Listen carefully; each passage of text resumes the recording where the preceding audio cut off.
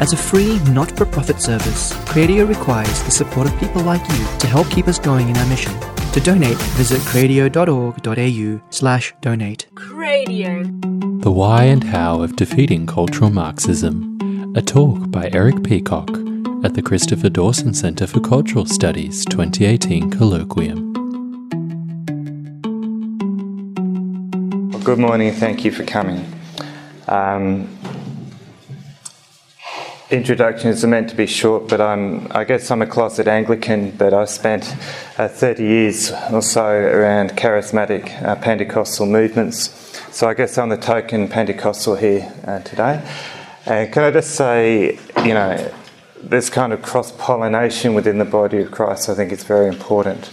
As Pentecostals, we like to think we're part of the church that's growing, but sometimes I feel that we also need to grow up a little bit. We don't really have a theology of suffering in the Pentecostal movement. And we're going to need to get one, and we're going to need to get one pretty fast. So in our eagerness to rush ahead with the things of the Spirit, there may be some things we've left behind and need to rediscover in the body of Christ. I won't go through my introduction. I have some great slides for you. Unfortunately, they don't work, and that just serves me right for using a Mac, so my apologies for my lack of slides. So I'll just get straight into it, and I'll just say that 2 years ago, well, I spent some time on the left, as you know. But 2 years ago, I found the cognitive dissonance between what the left say they care about and what they actually do to be, for me, untenable. And for me, the sheer nastiness and dishonesty of the LGBT campaign was the breaking point. This sent me on a search for answers, and that search has brought me here. In this talk, I'll show briefly that what's now termed social progressivism comes from cultural Marxism, and that cultural Marxism has a clearly defined program and a well thought out intergenerational strategy to destroy Western civilization and the faith that made Western civilization possible. I then want to give 4 key strategies that I believe will be helpful in turning that around. So, a world without Christianity. Can you all hear me, by the way? All good. A world without Christianity. Well, that's the stated objective of Islam, of communism, and of Fabian socialism. And so we see immediately why the left and Islam are friends when they should be natural enemies. And I find that highly amusing because at some point the two will have to turn on one another because they cannot coexist. It's a matter of straightforward logic if you look at their ideology. What we're taught today is, and what our children are taught, is that the decline of Christianity is the natural consequence of social progress, in which societies progress from primitive superstition to capitalism, and then eventually to atheistic world socialism. And in this context, the decline of Christianity is natural, inevitable, and good. And I don't have my slide for the quote, but never mind. I don't need to expand on that, except to say that it's not inevitable. Rather, it is the result of a vast conscious effort expended over roughly 100 years. What we are seeing today is the outcome of a well-thought-out, intergenerational strategy to shift the West from its Christian roots and thereby destroy it. And there have been broadly 2 schools of thought in this endeavour, and I know this will be revision for many of you, but bear with me. The first, obviously, was revolutionary socialism, which claimed victory in Russia and China in the early 20th century. However, the communist revolution did not succeed in the West. And instead of rising up against their bourgeois oppressors, the working classes of Europe slaughtered one another on the battlefields of World War I, before succumbing to fascism in much of Western and Eastern Europe during capitalism's greatest failure in the 1930s. And this created a philosophical crisis for communism. What had gone wrong? Why had the proletariat in the West not risen up, despite a world war, the Great Depression, and the glorious example of Soviet communism? It was the Italian communist Antonio Gramsci, who famously found the answer. The idea that people simply didn't like communism, of course, was unthinkable. The problem was that the culture had for 2,000 years been steeped in Christianity. And this is a quote from Gramsci, and it's really the key quote of this lecture. He said, "The Western world has been thoroughly saturated with Christianity for 2,000 years. Any country grounded in Judeo-Christian values cannot therefore be overthrown until those roots are cut. But to cut the roots, to change the culture, a long march through the institutions is necessary. Only then will power fall into our laps like ripened fruit." The followers of Gramsci became known as cultural Marxists because they believed that gradual cultural change would over time cause the West to become communist, or alternatively create the conditions necessary for revolution. And those conditions were total social, moral and economic chaos, to the extent that life in the West would become unlivable and therefore people would turn to communism as a solution. And in order for that to happen, all the things that make society function must be actually torn down. And here, Marxists understand Christianity a lot better than Christians often do. They understand that Christianity made the West, and so it has to be replaced. So, back to Gramsci, rather than seeing the struggle in economic terms, which is classical Marxism, Gramsci reframed the struggle in social terms. In this mode of thinking, capitalism cannot be overthrown until the social relations which were considered beneficial towards capitalism were overthrown. And this demanded a tearing down of the social order, things like sexual norms, relational norms, religious faith, trust in authority, patriotism and national sentiment. And I don't think you have to look at the progressive left for very long to see that all of those things are things that they are now targeting. Gramsci was imprisoned by Mussolini and died not long after.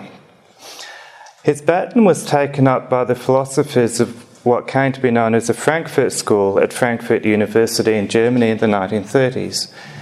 Key thinkers included Theodor Adorno, Max Horkheimer and Herbert Marcuse. Their collective efforts today are known as critical theory.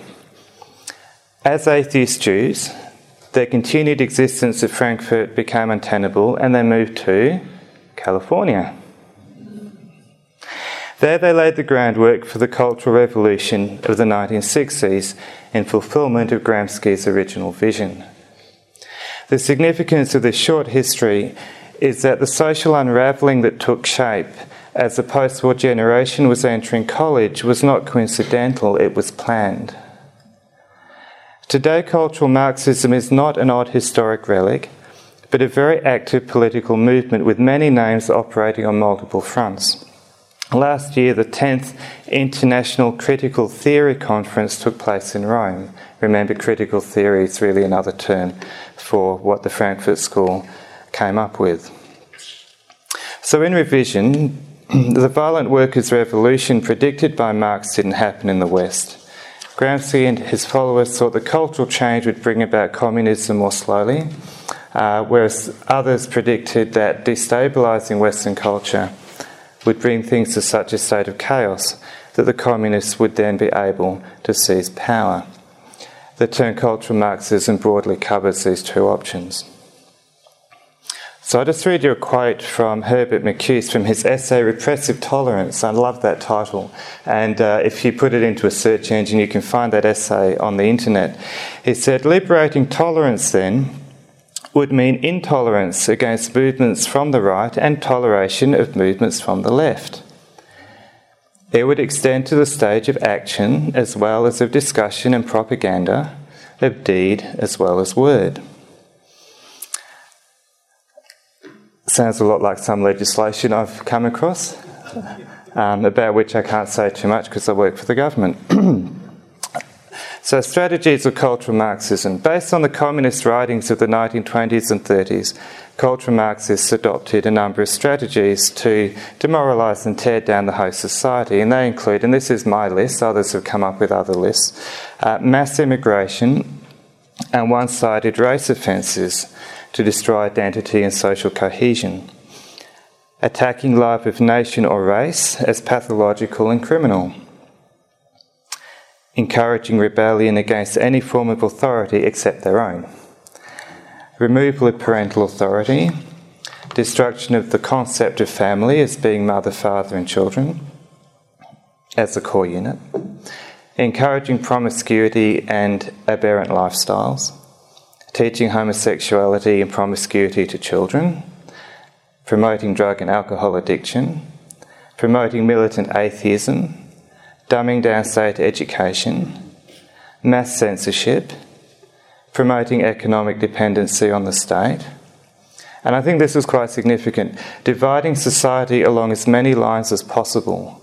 Worker against employee, women against men, queer against straight, black against white. This endless dividing of society into smaller and smaller groups and the turning of those groups against one another. Political correctness is a shorthand term for these strategies. Now, for an insight into tactical organisation and strategy, I recommend a book by a guy called Saul Alinsky, who you may have heard of. He wrote a book called Rules for Radicals that was published in 1971. It's available on the internet, I've read it, and we'll come back to Alinsky later. Had this agenda been announced publicly to the world at large, it would have been rejected in the 1950s. Marxists therefore adopted an intergenerational strategy focused on capturing the minds of the post-war generation.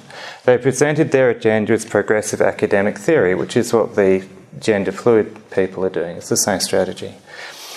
That became known as critical theory because it criticises or deconstructs the existing order.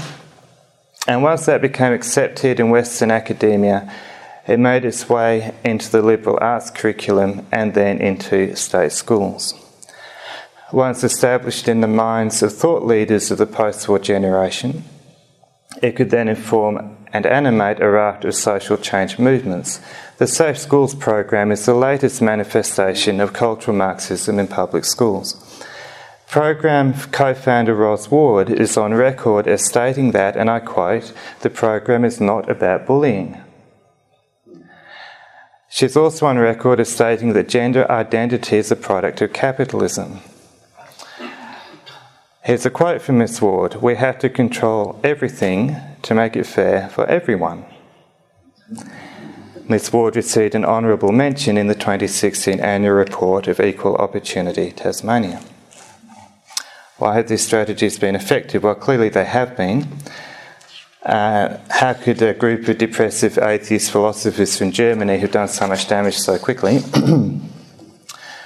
To me, I think the answer is fairly clear, and there are really three reasons. Firstly, cultural Marxism, or whatever you want to call it, succeeds for three reasons. It promises a messianic form of secular salvation. They even had the unholy trinity of Marx, Hegel and Nietzsche. It attracts fanatics. And perhaps most importantly, it attaches itself to legitimate grievances. And I think this is a point that conservatives often miss.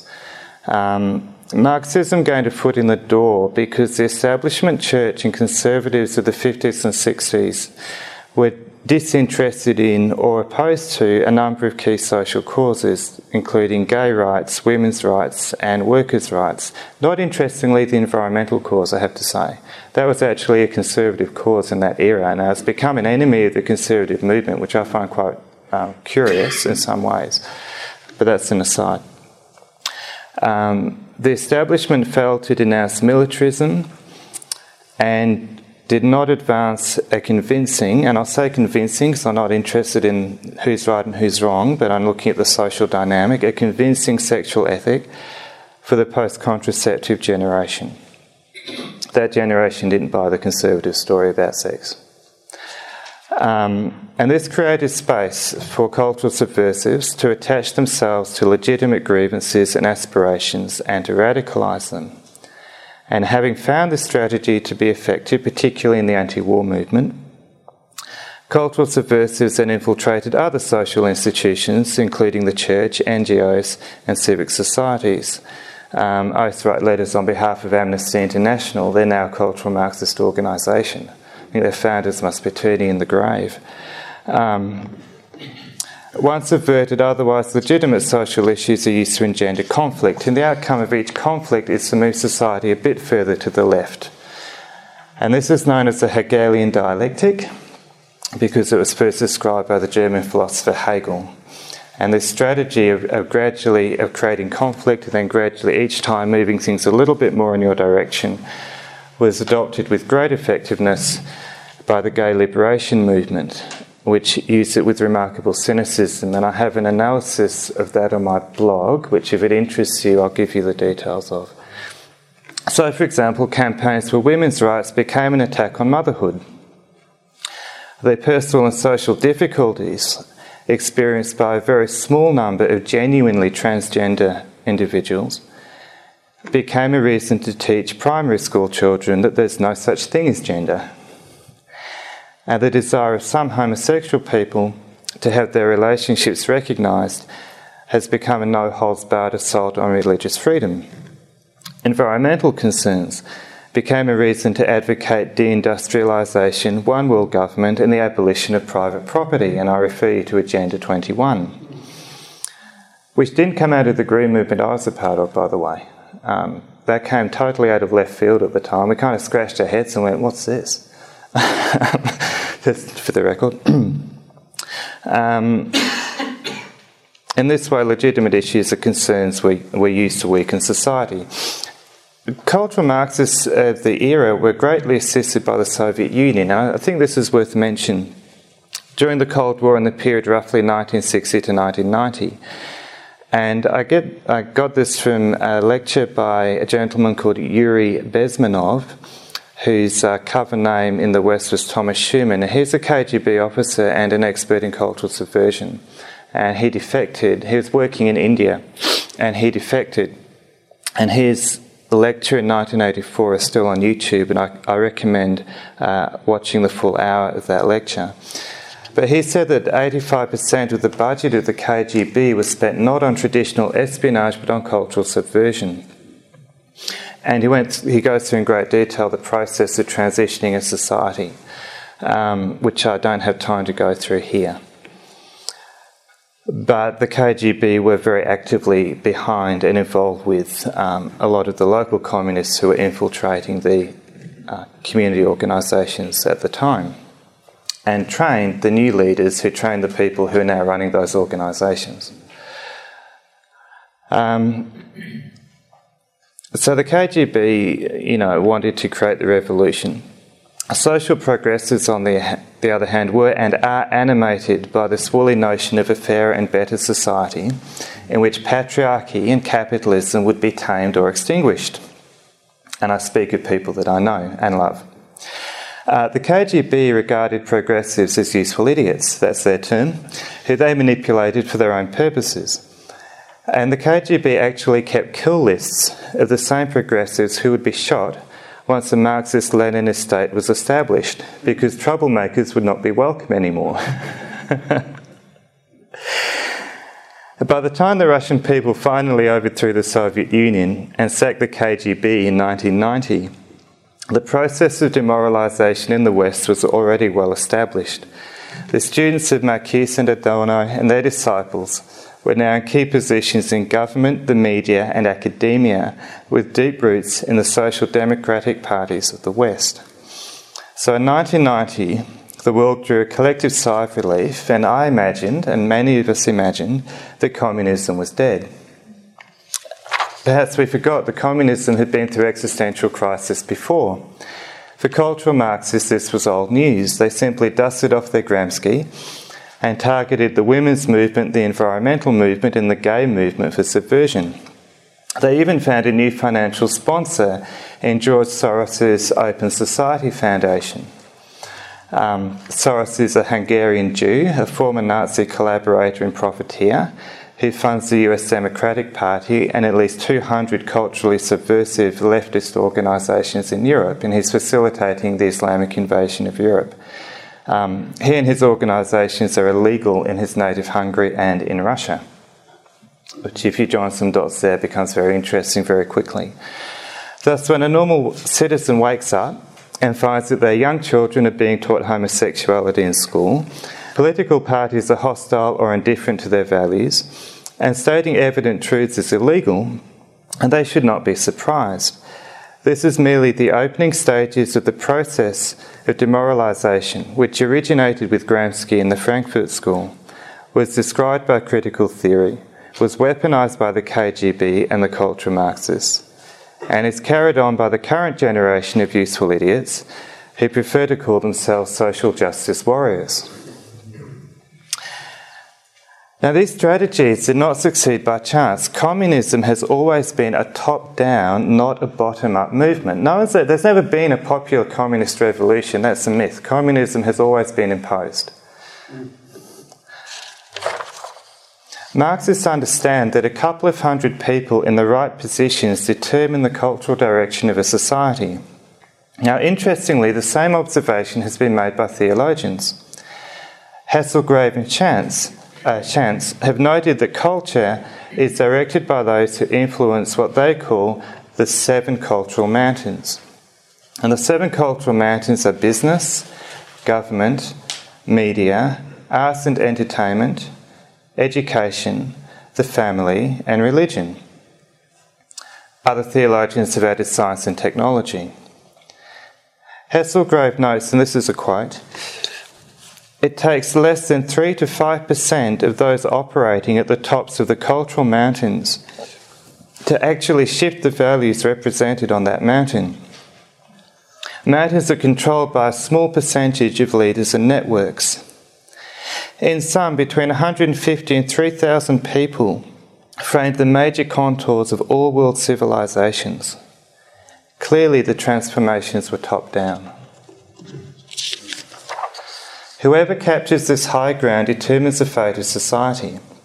And unfortunately, while the left was strategic in targeting this high ground, and so is Islam, by the way, the church instead focused its efforts on the masses, on its own internal conflicts, and brought into the light that its mission was charitable, whereas seeking strategic influence somehow crosses an invisible line between church and state.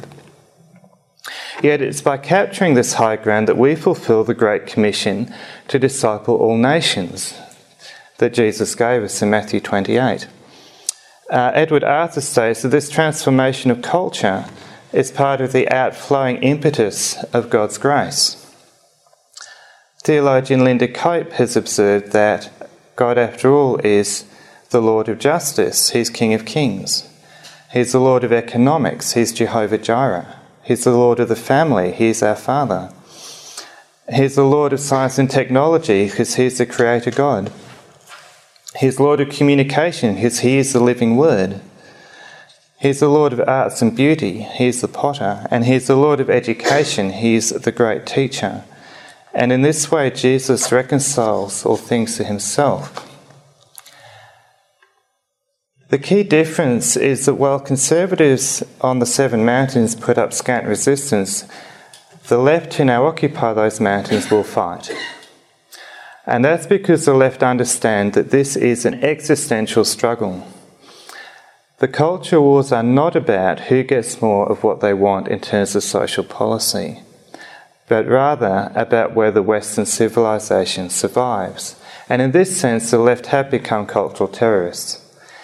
In their mind, Christianity must be plucked out by the roots by any means necessary. Any ground given will be taken. Any compromise is really a short-term truce. All overtures to tolerance are merely smokescreens, for repressive tolerance leaves no room for diversity. They will viciously defend the high ground. And after all, if you truly believe that paradise lies just on the other side of the Cultural Revolution, where all will be made good, what would you not do to get us there? What lies would you not tell? How easily could you justify your crimes? And if the only thing preventing paradise is a handful of evil, selfish conservatives, what would you not do to get rid of them? And I think the recent LGBT campaign really put that on show. So let's go back to Alinsky for a moment. Alinsky was a leftist activist, mentor to and lifelong friend of Hillary Rodham Clinton. And this is a quote from his book in which he advises activists in how to treat people who oppose them. Quote, "Your target is not a person with feelings, but the embodiment of evil. Mock them, criticise them, bait them, draw them out, accuse them, make them appear as outside the realm of people one listens to or takes seriously. Attribute nothing good to them. Amplify their errors, ignore their successes, imply that they somehow threaten everything we all hold dear. Attack their circle of influence. Go after the people they love, go after their kids, destroy them." Now, if that doesn't describe the current campaign against the US President, I don't know what does. It's good. This talk is going to get more positive in a minute, by the way. When the social left look at the church, they see a decaying institution that is demoralised, divided, ageing, and unwilling to do what is required to survive, let alone win. They know that if we keep doing what we are doing, and they keep doing what they are doing, they will win and we will lose. And they've told me that. Okay, so in revision, there's nothing natural or inevitable about the destruction of Christianity in the West. We face an implacable enemy. We're in an existential struggle, even if we didn't choose it. And if we keep doing business as usual, defeat is guaranteed. So let's talk constructively about what can be done. Firstly, we need to understand that we've lost 40 years and it will take 2 generations to undo the damage, so there's no time to lose. Secondly, if we only respond to whatever the latest lunacy is from the left, we will also lose. And that's been a losing strategy for 50 years because they'll simply move the goalposts. And anyone who's done any boxing or any martial arts will understand this very easily. If you stand there and do this and the other guy's dancing around you, you won't last very long. There are 4 winning strategies that we can use. And the first one is to create new language. Anyone wishing to create social change develops new language as a vehicle for change. Marxists weaponised language in the late 19th and early 20th centuries. In recent times, the Occupy Wall Street movement gave us the concept of the 1%, which is a valid concept, by the way. The alt-right gave us the term globalist. Libertarians gave us the terms deep state and fake news. And joining these concepts, Steve Bannon was able to create a language and a campaign that brought Donald Trump, of all people, into the White House. I worked with key figures in the environmental movement in Australia in the 1990s, and that movement was strategic with the use of language. The world's largest intact temperate rainforest still exists in Tasmania today because we gave it a name, and we called it the Tarkine. So I believe we must give cultural Marxism a name that isn't cultural Marxism. And I suggest calling it the anti-Western agenda. This term is inclusive, it's accurate, and it provokes inquiry. And since we are all Western, it includes all of us, left and right, black and white, gay and straight, men and women, etc. It suggests the question, if there is an anti-Western agenda, what is it? And a further question, what is the West? And both questions can be answered constructively and shift the discussion to our intellectual territory.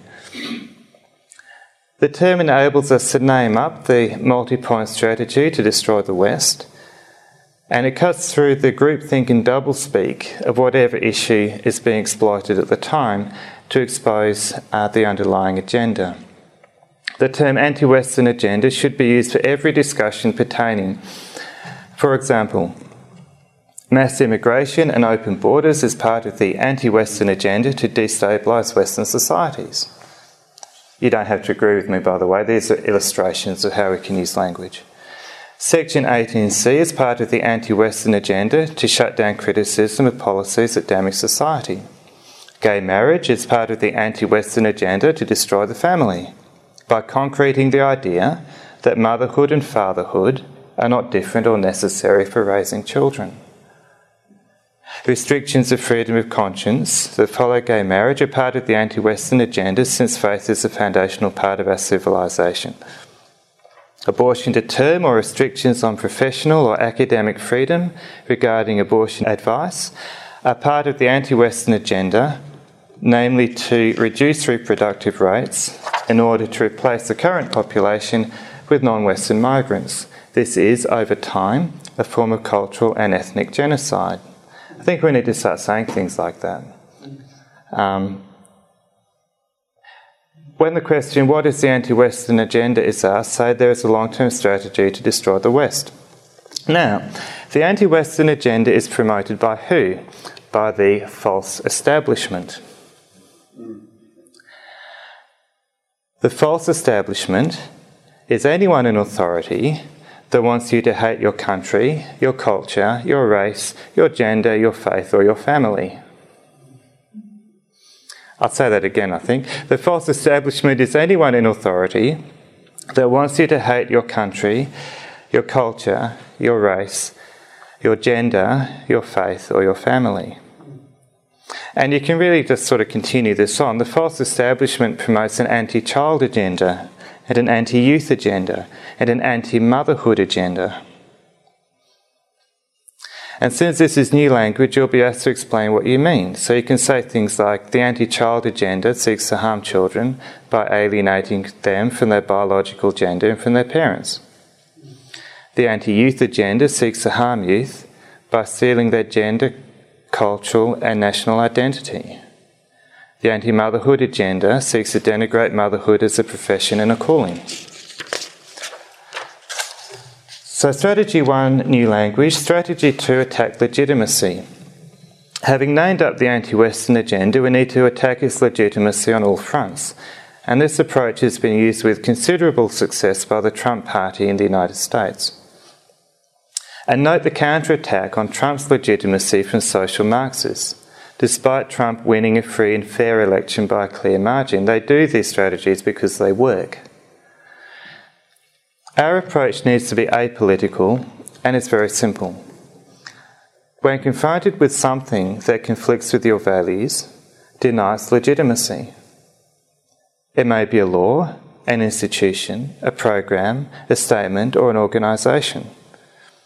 If that's why it has no legitimacy, say it's part of the anti-Western agenda and it's being promoted by the false establishment. Constantly attack legitimacy. Because the legitimacy is just assumed.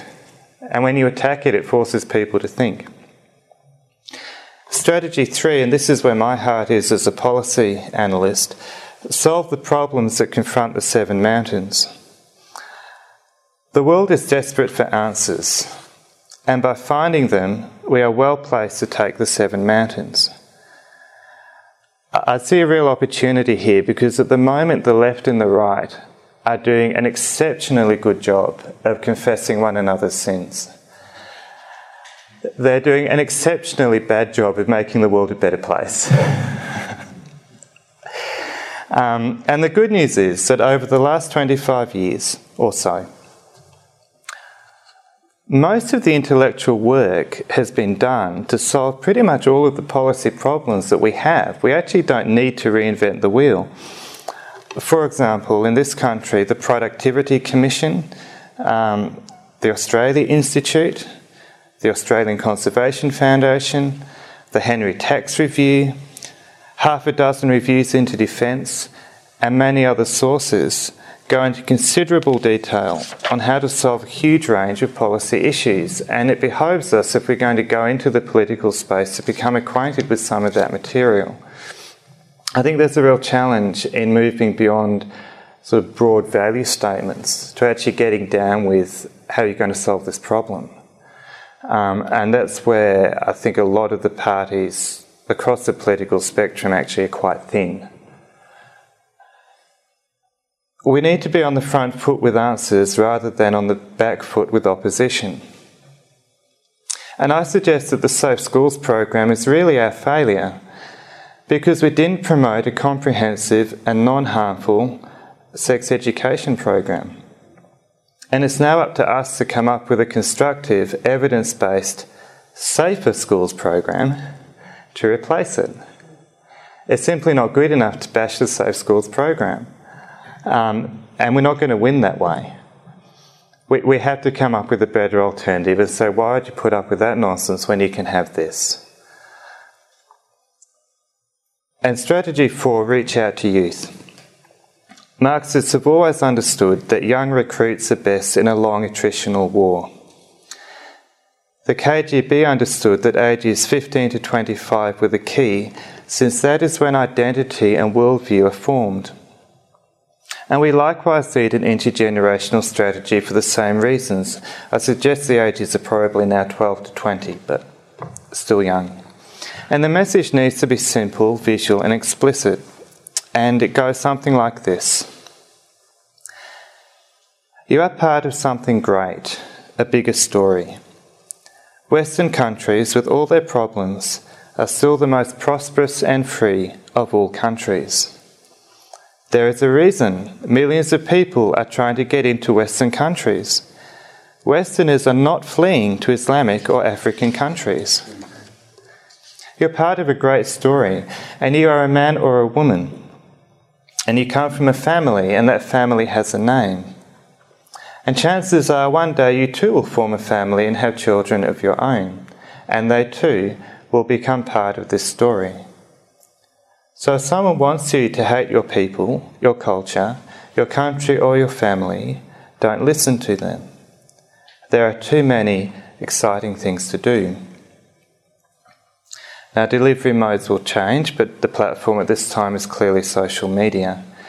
And in time, we need to create a youth student movement around these concepts that will develop its own momentum and foster its own leaders. And that is happening to some degree in the United States. I don't see it happening at the moment in Australia. If I could just end this presentation with a story which you might have heard about the street corner communist and the street corner preacher. And it was knock-off time at the factory and the workers were shuffling home. And on one side, the street corner communist got up on his soapbox and he said, "Listen, man, communism will put a new suit on every man." Well, that's good. They all turned around. And on the other side of the street corner preacher got up on his soapbox and he said, "Listen, Jesus will put a new man into every suit." And we now know that the first proposition is false. Communism will not put a new suit on every man. It will take the suit off the man and give it to the Politburo. But the second proposition is still true. Jesus will put a new person into any suit of clothes. And that foundational need cannot be met by anyone other than Jesus Christ.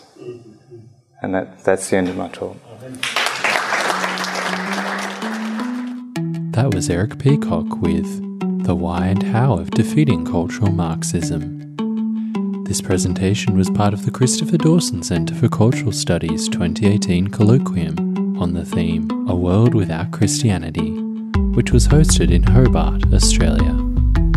For more talks, interviews and shows, visit cradio.org.au.